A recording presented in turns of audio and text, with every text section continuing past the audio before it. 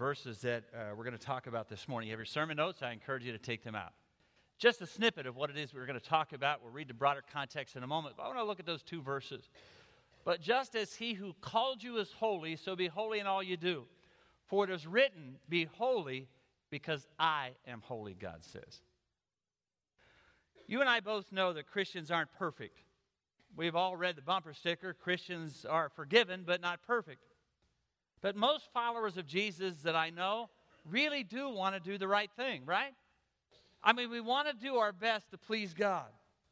I can't even imagine that any of you in this room would have gotten up this morning saying, I am so looking forward to sinning today. I mean, I want to sin like crazy today. I mean, tomorrow I can't wait to go to work. I'm going to cheat all day long. I'm going to lie all day long. I'm going to steal all day long. I cannot wait for tomorrow. It's going to be the worst day of my life, but I'm going to enjoy it so much. I mean, did any of you wake up like that? I know you work with people who you feel like wake up like that. But none of us wake up like that. We really want to do our best to do what is right. We want to do our best to please God. But then we read a section of Scripture like this, and we see that he sets the bar so high. When he said, be holy, for I am holy, we find ourselves even saying and at least thinking, that's hard to do. Because to be holy in an unholy world is probably one of the greatest challenges that you and I as believers and followers of Christ have to deal with. It's not always easy to do the right thing. And even if it's not always easy to do the right thing, it's certainly not always easy to be holy. Because holiness to us exudes perfection. And be holy as I am holy, God says, that raises the bar as high as I can possibly imagine it being when God compares that holiness to himself, and I know I'm not there. Now, positionally in Christ, I am thrilled that because of Jesus I can be, but when I look at it from a face value, I find myself saying, God, are you kidding? How on earth will I ever be holy like you are holy? I know my own junk. I know my own stuff. I know my own struggles. The temptations on a daily basis are overwhelming. All I have to do is check out at the checkout counter to a local grocery store and see stuff I don't want to see. Let alone find myself constantly combating that on a regular basis with people around me in a world that certainly isn't desiring at all for me to pursue holiness. Temptations are everywhere, and I find myself sometimes either ignoring it or, if I'm not even careful, becoming numb to this desire to be holy because there's so much around me that pushes in another direction. Of all things, in the middle of the preparation for these messages that we're going to be in the next 3 weeks, someone gave me about 3 months ago a book called Soul Detox, written by Craig Groeschel. And Craig is, how many of you have the U version on your iPad or your iPhone? A few of you, I'm telling you, if you have an iPad or an iPhone, how many of you waited in line to get the iPhone 5? I mean, you camped out overnight. I was so excited I couldn't stand it. You believe it? I mean, people camp out for 3 days to get another phone. That's just more people that are going to get in touch with you. Why would anybody want to do it? I'm telling you, if you have an iPhone or an iPad, you ought to have YouVersion on it. Craig's the founder of that, Life Church TV, and it just does a great job of being able to help us understand the Word and being able to have it with us all the time. But he's written a book called Soul Detox, and Craig is one of those pastors that like to push the envelope. You know, they like to say things to get people to stir up every once in a while and kind of say some edgy things or some edgy jokes in a context to try to invite people, encourage people, and make them feel comfortable. But every once in a while likes to push the envelope until one day he said, I found myself wanting to share a joke that was a little off, but then I looked down and saw my 7-year-old daughter sitting there. All of a sudden, the Spirit of God said, why do you want to do that? He talks about growing up in a context with parents who constantly reminded him, put your coat on so you don't catch a cold, wash your hands so you don't get sick, don't get into the water until 30 minutes after you eat. And he said, I still don't get that one. They did everything they possibly could to keep us safe, but they poisoned us with secondhand smoke on a regular basis. So I went to college. I didn't even think about it anymore until I walked into my room, and my roommate said, you reek. For the first 18 years of my life, I lived in a cloud of secondhand smoke, oblivious to how it coated my skin, lungs, and throat. Not only did I smell like a chimney, I had unknowingly inhaled a poison on a daily basis. My parents eventually overcame that, but found myself dealing with the residual of that. And then he says this, I'm convinced that many of us living in the same kind of dangerous trap in our spiritual health. We know something doesn't feel quite right. We know we're not growing closer to God as we'd like to be. We're followers of Christ, and we really want to be, but we can't quite put our fingers on why we're not there yet. Even though we believe in God, we want to please Him, we find it hard to serve Him passionately and consistently. We want to move forward spiritually, but we find ourselves running against the wind. We want more, and we know there's more. We just can't seem to find it. Why do so many well-meaning Christians take one spiritual step forward and then slide back one or two? We long to do more for God and please Him in every way and live our lives fuller and fuller in Him. But we find ourselves having things that hold us back in that growing relationship with God. I've found that people embrace harmful relationships, consume toxic media, live with addictive habits, and remain oblivious to the long-term effects. The way we live, we think is perfectly fine, normal, and harmless, and even positive, and then we find ourselves in an environment where it's taking its toll on us. Some people don't even want to take an honest look at the way they live, claiming what you don't know won't hurt you, but that is not true. And then he lists a story about wanting to go to a movie that everybody was going to called The Devil's Advocate, and by the end of it, finding himself saying, why in the world did I want to see that? Now, he says, I don't believe that we should draw a line to cultural sand and live in a sanitized little bubble. On the other hand, we just can't immerse ourselves in every aspect of the world around us and let culture determine our lifestyle and our habits. Most filmmakers will never worry about the impact of their movie on your soul. Most pop tunes on iTunes don't care whether or not your faith is built up or you draw closer to God. It is our responsibility to determine what we let into our lives and what we keep out. If you're a Christian, wouldn't you agree that there's got to be a line somewhere between right and wrong? A way to discern what pleases God and moves us closer to Him instead of further away? Could it be that we become so desensitized to what is right or wrong or good or evil, pleasing or displeasing to our holy God? It is possible that we consider normal entertainment, but it's really dangerous to our souls. Do you ever think that what we consider laughable, entertaining, or simply fun, God might find heartbreaking? For those of us who follow Jesus, everything we do, no matter where we go, should reflect our love and our commitment to God. I find it interesting that that's where I'm at in 1 Peter chapter 1. Turn there with me. You all have a Bible or an iPhone or an iPad or something, but I want you to be in the Word. We put it on the screen every once in a while, and I really value that, but I want you to be in the Word. I want you to have it with you. I spend 10 to 14 hours, depending on the sermon, in preparation for this. You've got 30 minutes to process it. One of the reasons my notes are much more extensive than most notes is that they're written from the context of my own personal script here, so that you can really process the information that you're hearing. So what Peter said, 1 Peter chapter 1, beginning at verse 13. Therefore, with minds that are alert and fully sober, set your hope on the grace to be brought to you when Jesus Christ is revealed at His coming. As obedient children, do not conform to the evil desires that you lived in ignorance. But just as He who called you is holy, be holy in all you do. For it is written, be holy because I am holy. Since you call on a Father who judges each person's work impartially, live out your time as foreigners here in reverent fear. For you know that it wasn't with imperishable things such as gold and silver that you were redeemed from the empty way of life handed down to you from your ancestors, but with the precious blood of Jesus. We're going to celebrate that next Sunday morning. A lamb without blemish or defect. He was chosen before the creation of the world, but was revealed in these last times for your sake. Through Him you believed in God who raised Him from the dead and glorified Him. And so your faith and your hope are in God. Now that you have purified yourselves by obeying the truth, so that you have a sincere love for each other, love one another deeply from the heart. For you've been born again, not of perishable seed, but of imperishable, through the living and enduring Word of God. For all people are like grass, all their glory is like the flowers of the field. Grass withers and the flowers fall, but the word of the Lord endures forever. And this is the word that was preached to you. One of the things that I love to do, especially because I have the U version of the Bible and it gives you the opportunity every once in a while to do a parallel version, I love to read another section of Scripture out of Eugene Peterson's The Message. I don't know if you did that last Sunday morning when John was reading out of Psalms. When he read that Psalm 77 passage, you ought to read that in the Message. This is what he says at the beginning of the Message in this particular context here, and the one that I just read to you. This is what he said. Roll up your sleeves, put your mind in gear, be totally ready to receive the gift that is coming when Jesus arrives. Don't lazily slip back into those old grooves of evil, doing what you just feel like doing. You know better than that.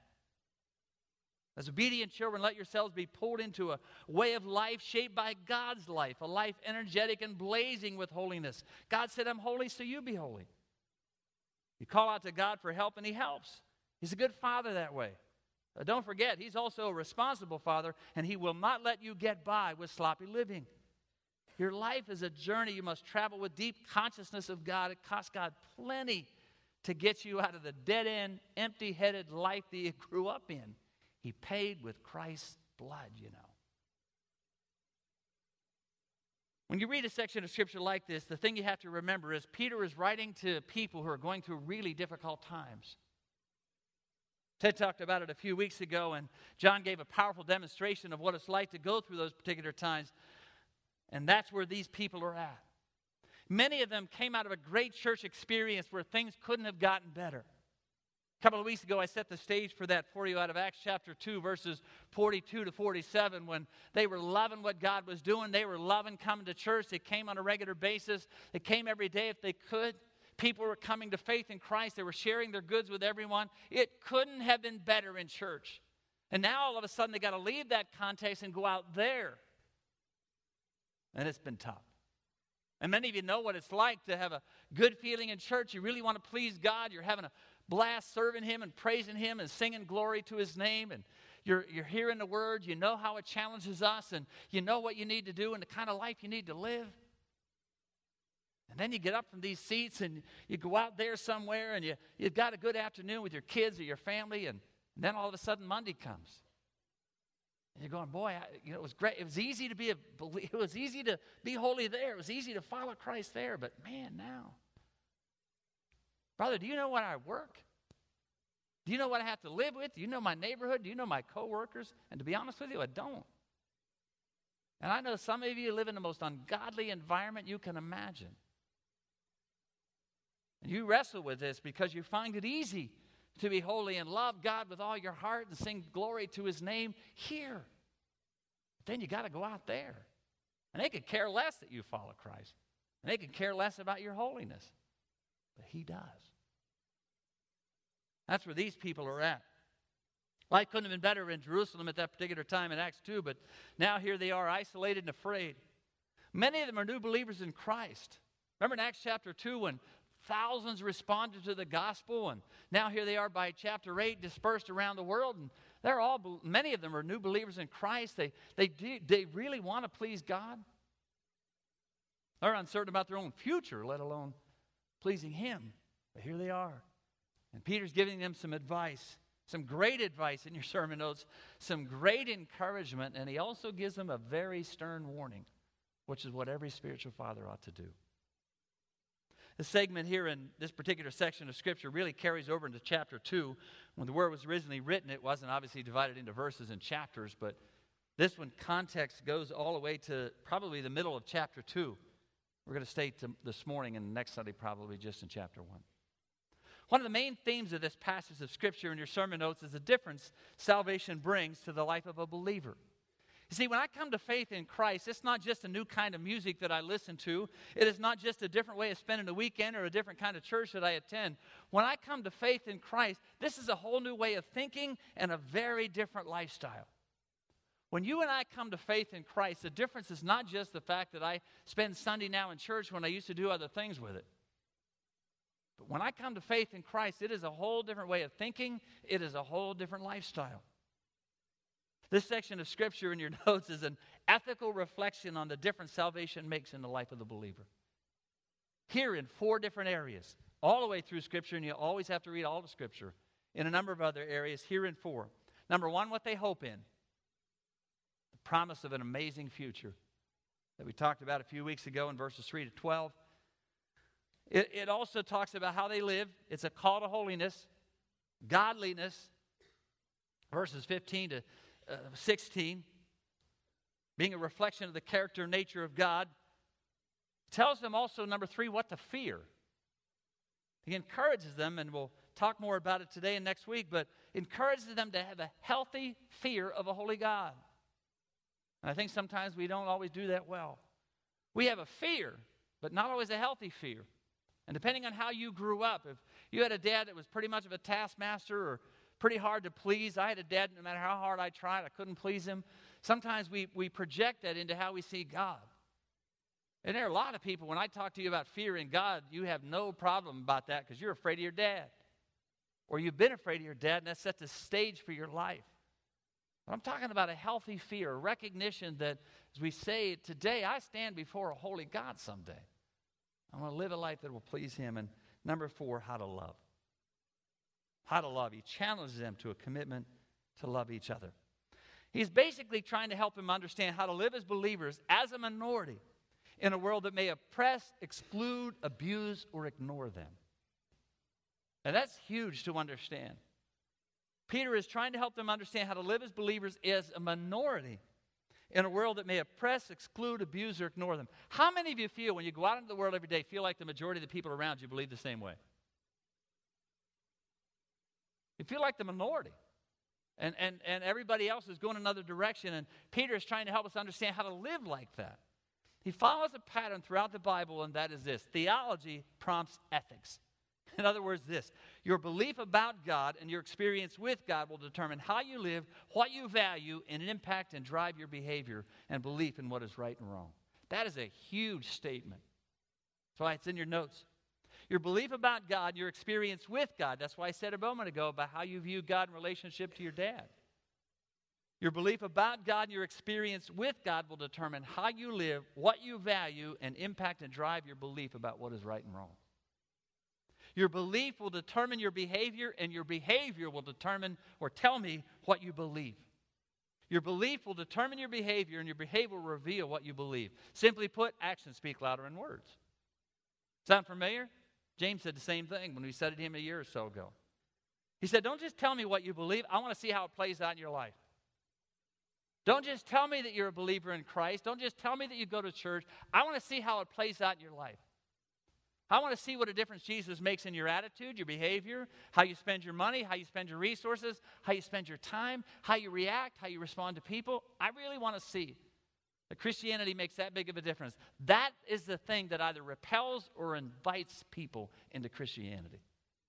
It is the Spirit of God who draws them, absolutely.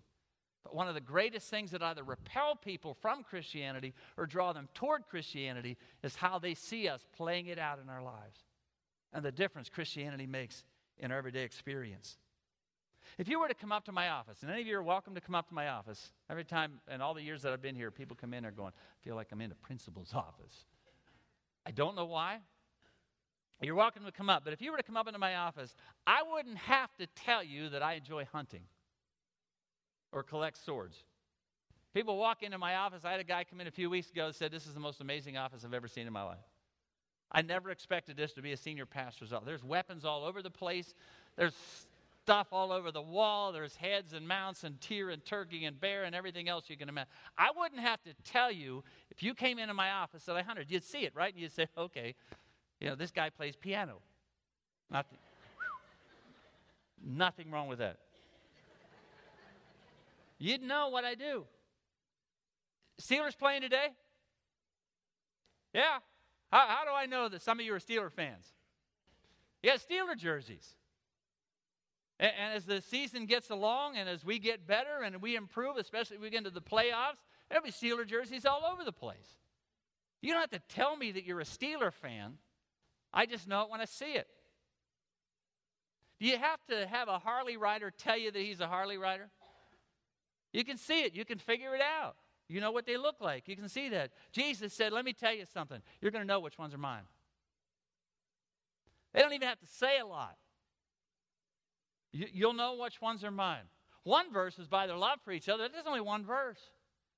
You're going to know which ones are mine by the demonstration of the power of the Spirit in their life. You're going to know which ones are mine by the demonstration of the power of the Spirit in the church. Jesus said, you'll know which ones are mine. Most of them don't have to say a word. Let's look at the text. Verse 13, therefore. Now, anytime you see therefore in Scripture, you know it's there for a reason, right?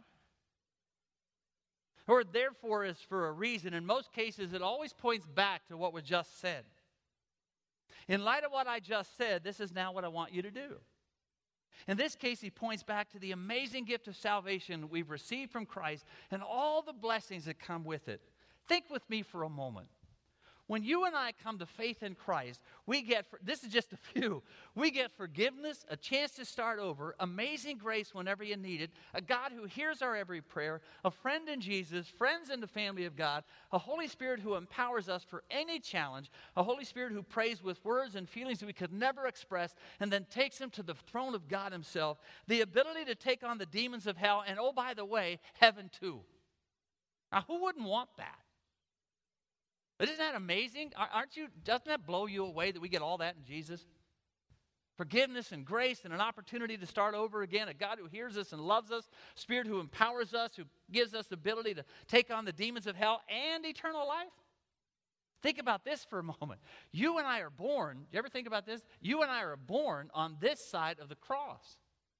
In God's amazing sovereignty, you and I are born on this side of Calvary. We could have been born back then in 6 BC or 30 BC or 500 BC, wondering when is it ever going to come about?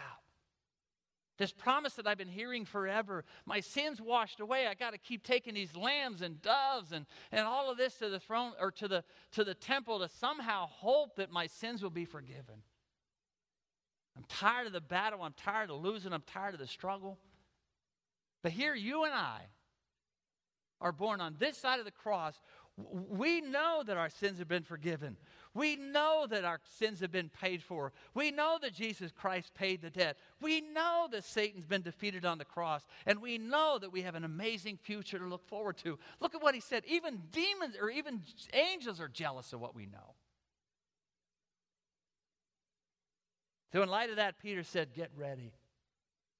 Be strong, stay focused, stay committed.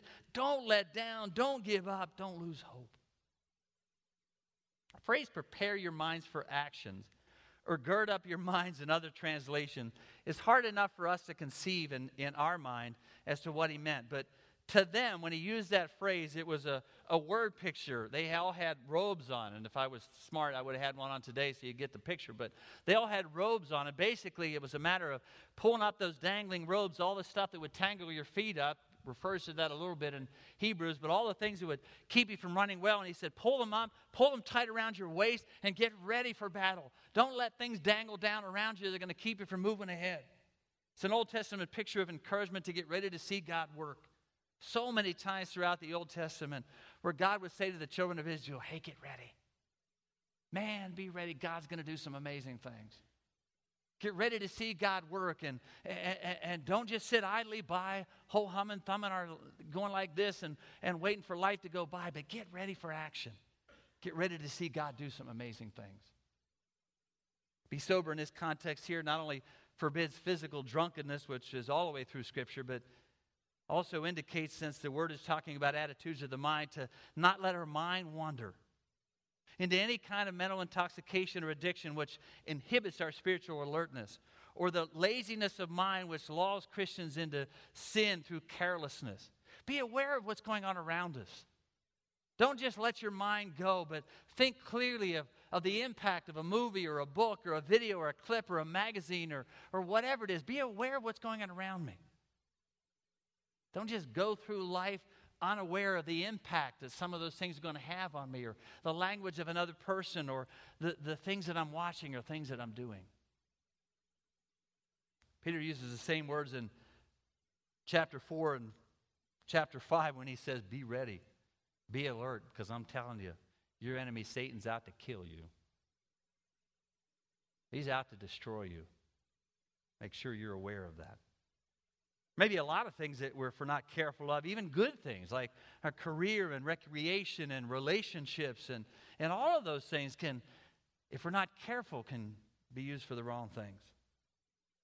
Craig, in a book that I referred to a moment ago, Soul Detox, said most of life's battles are won and lost in the mind. Our thoughts are either focused on what's eternal, life-changing, and true, or lost in the details of temporal false beliefs. If you're a Christian, you're fully aware of the battle between your flesh, your earthly desires, and your spirit, your heavenly desires. And that ongoing battle between flesh and spirit usually fought out in the mind. For example, a husband doesn't wake up one morning and decide to cheat on his wife that day. Instead, it's a gradual process of sliding away, thought by thought, that allows him to begin that adulterous relationship, usually mentally, and then relationally, and then physically. We want to win the physical battle, we better take control of the spiritual battlefield. That's why Proverbs says, even in the Old Testament, Paul refers to it again in the New, carefully guard your thoughts. And Paul will say in the New Testament, take every thought captive.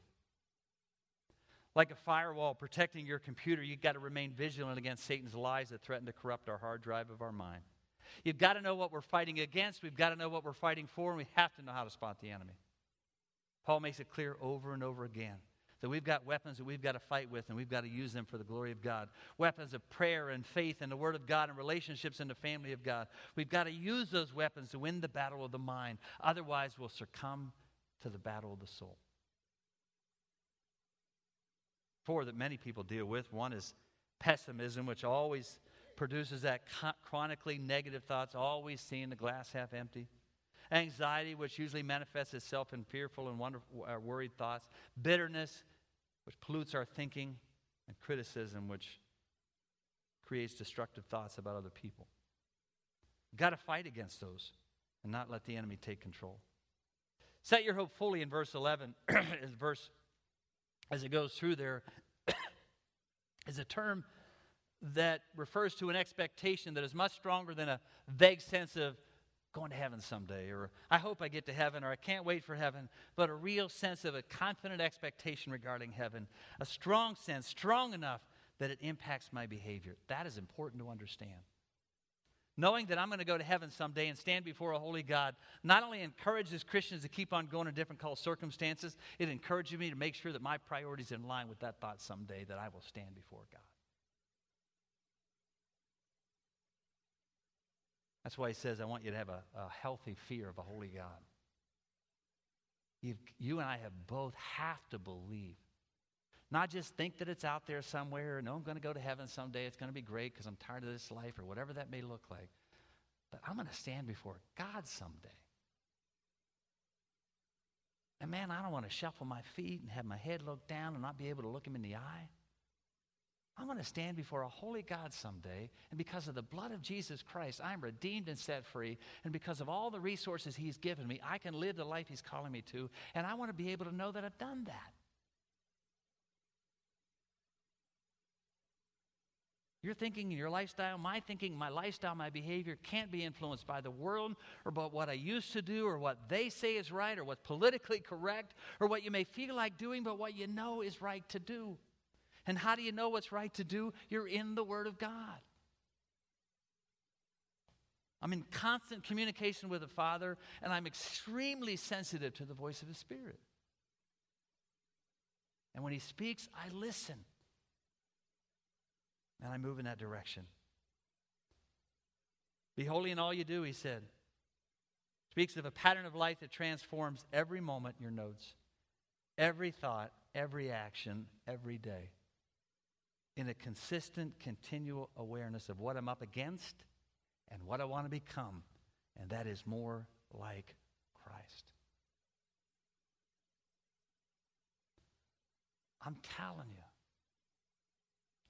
this is the biggest battle of my life. I'm not giving you stuff that I've already mastered. I'm giving you stuff that I'm wrestling with when I read it, when I look at it. I'm recognizing this incredible battle for my mind that constantly comes at me day after day with negativism and thoughts and all kinds of junk that push in a number of directions. And I read this word, and I know I'm going to stand before him. I'm going to give an account of the life that I've lived and how I've served and how I've loved and how I've led my family and how I've led this church. But I'm telling you, without an awareness of this, we'll ho-hum go through life and then someday stand before him and wish we would have known or wish we'd have been told. And my responsibility is to make sure we fully understand. And Peter's responsibility was to make sure they fully understand what God was calling them to. We're going to talk about it for the next couple of weeks and spend next Sunday morning and finishing in communion. But this is an enormous challenge. I think without a doubt one of the greatest challenges in our spiritual lives because of all that we're going to face when we go out there, all that I face on a regular basis. Depression, temptation, the list is endless. Attitudes that are unpleasing to God, responses to people. But this is the Word of God that isn't changed. It's powerful.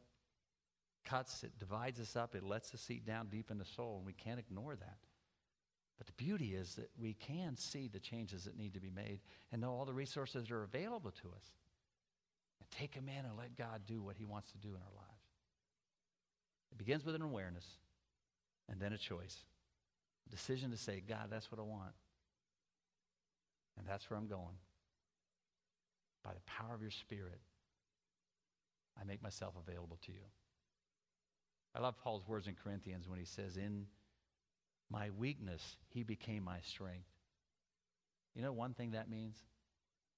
It means when I give up, God takes over. And I love that because that's what it really starts with. Lord, I don't know what to do. I cannot do this. I can't live this life, and I can't be holy. I can be positionally in Christ because of Jesus, but I can't live holy. God says, great. That's a great starting place. Let me take you from there, and let's work together. Father, I thank you for your word. I love your word. As I see at the end of this section when I realize that it's the one thing that will last the test of time. And so we just simply commit ourselves to you. We ask in the name of Jesus that you will speak to us, speak to our hearts, more to our souls, the depth of our being, to come to a place of honest surrender, of saying the call is overwhelming, but I really want to strive towards it. And so, Father, we want to please you. So we make ourselves available, and we just ask in the name of Jesus, by the power of the Spirit, that you will speak, and that we will hear, and then we will speak and be honest about what we need you to do in our lives. In the name of Jesus.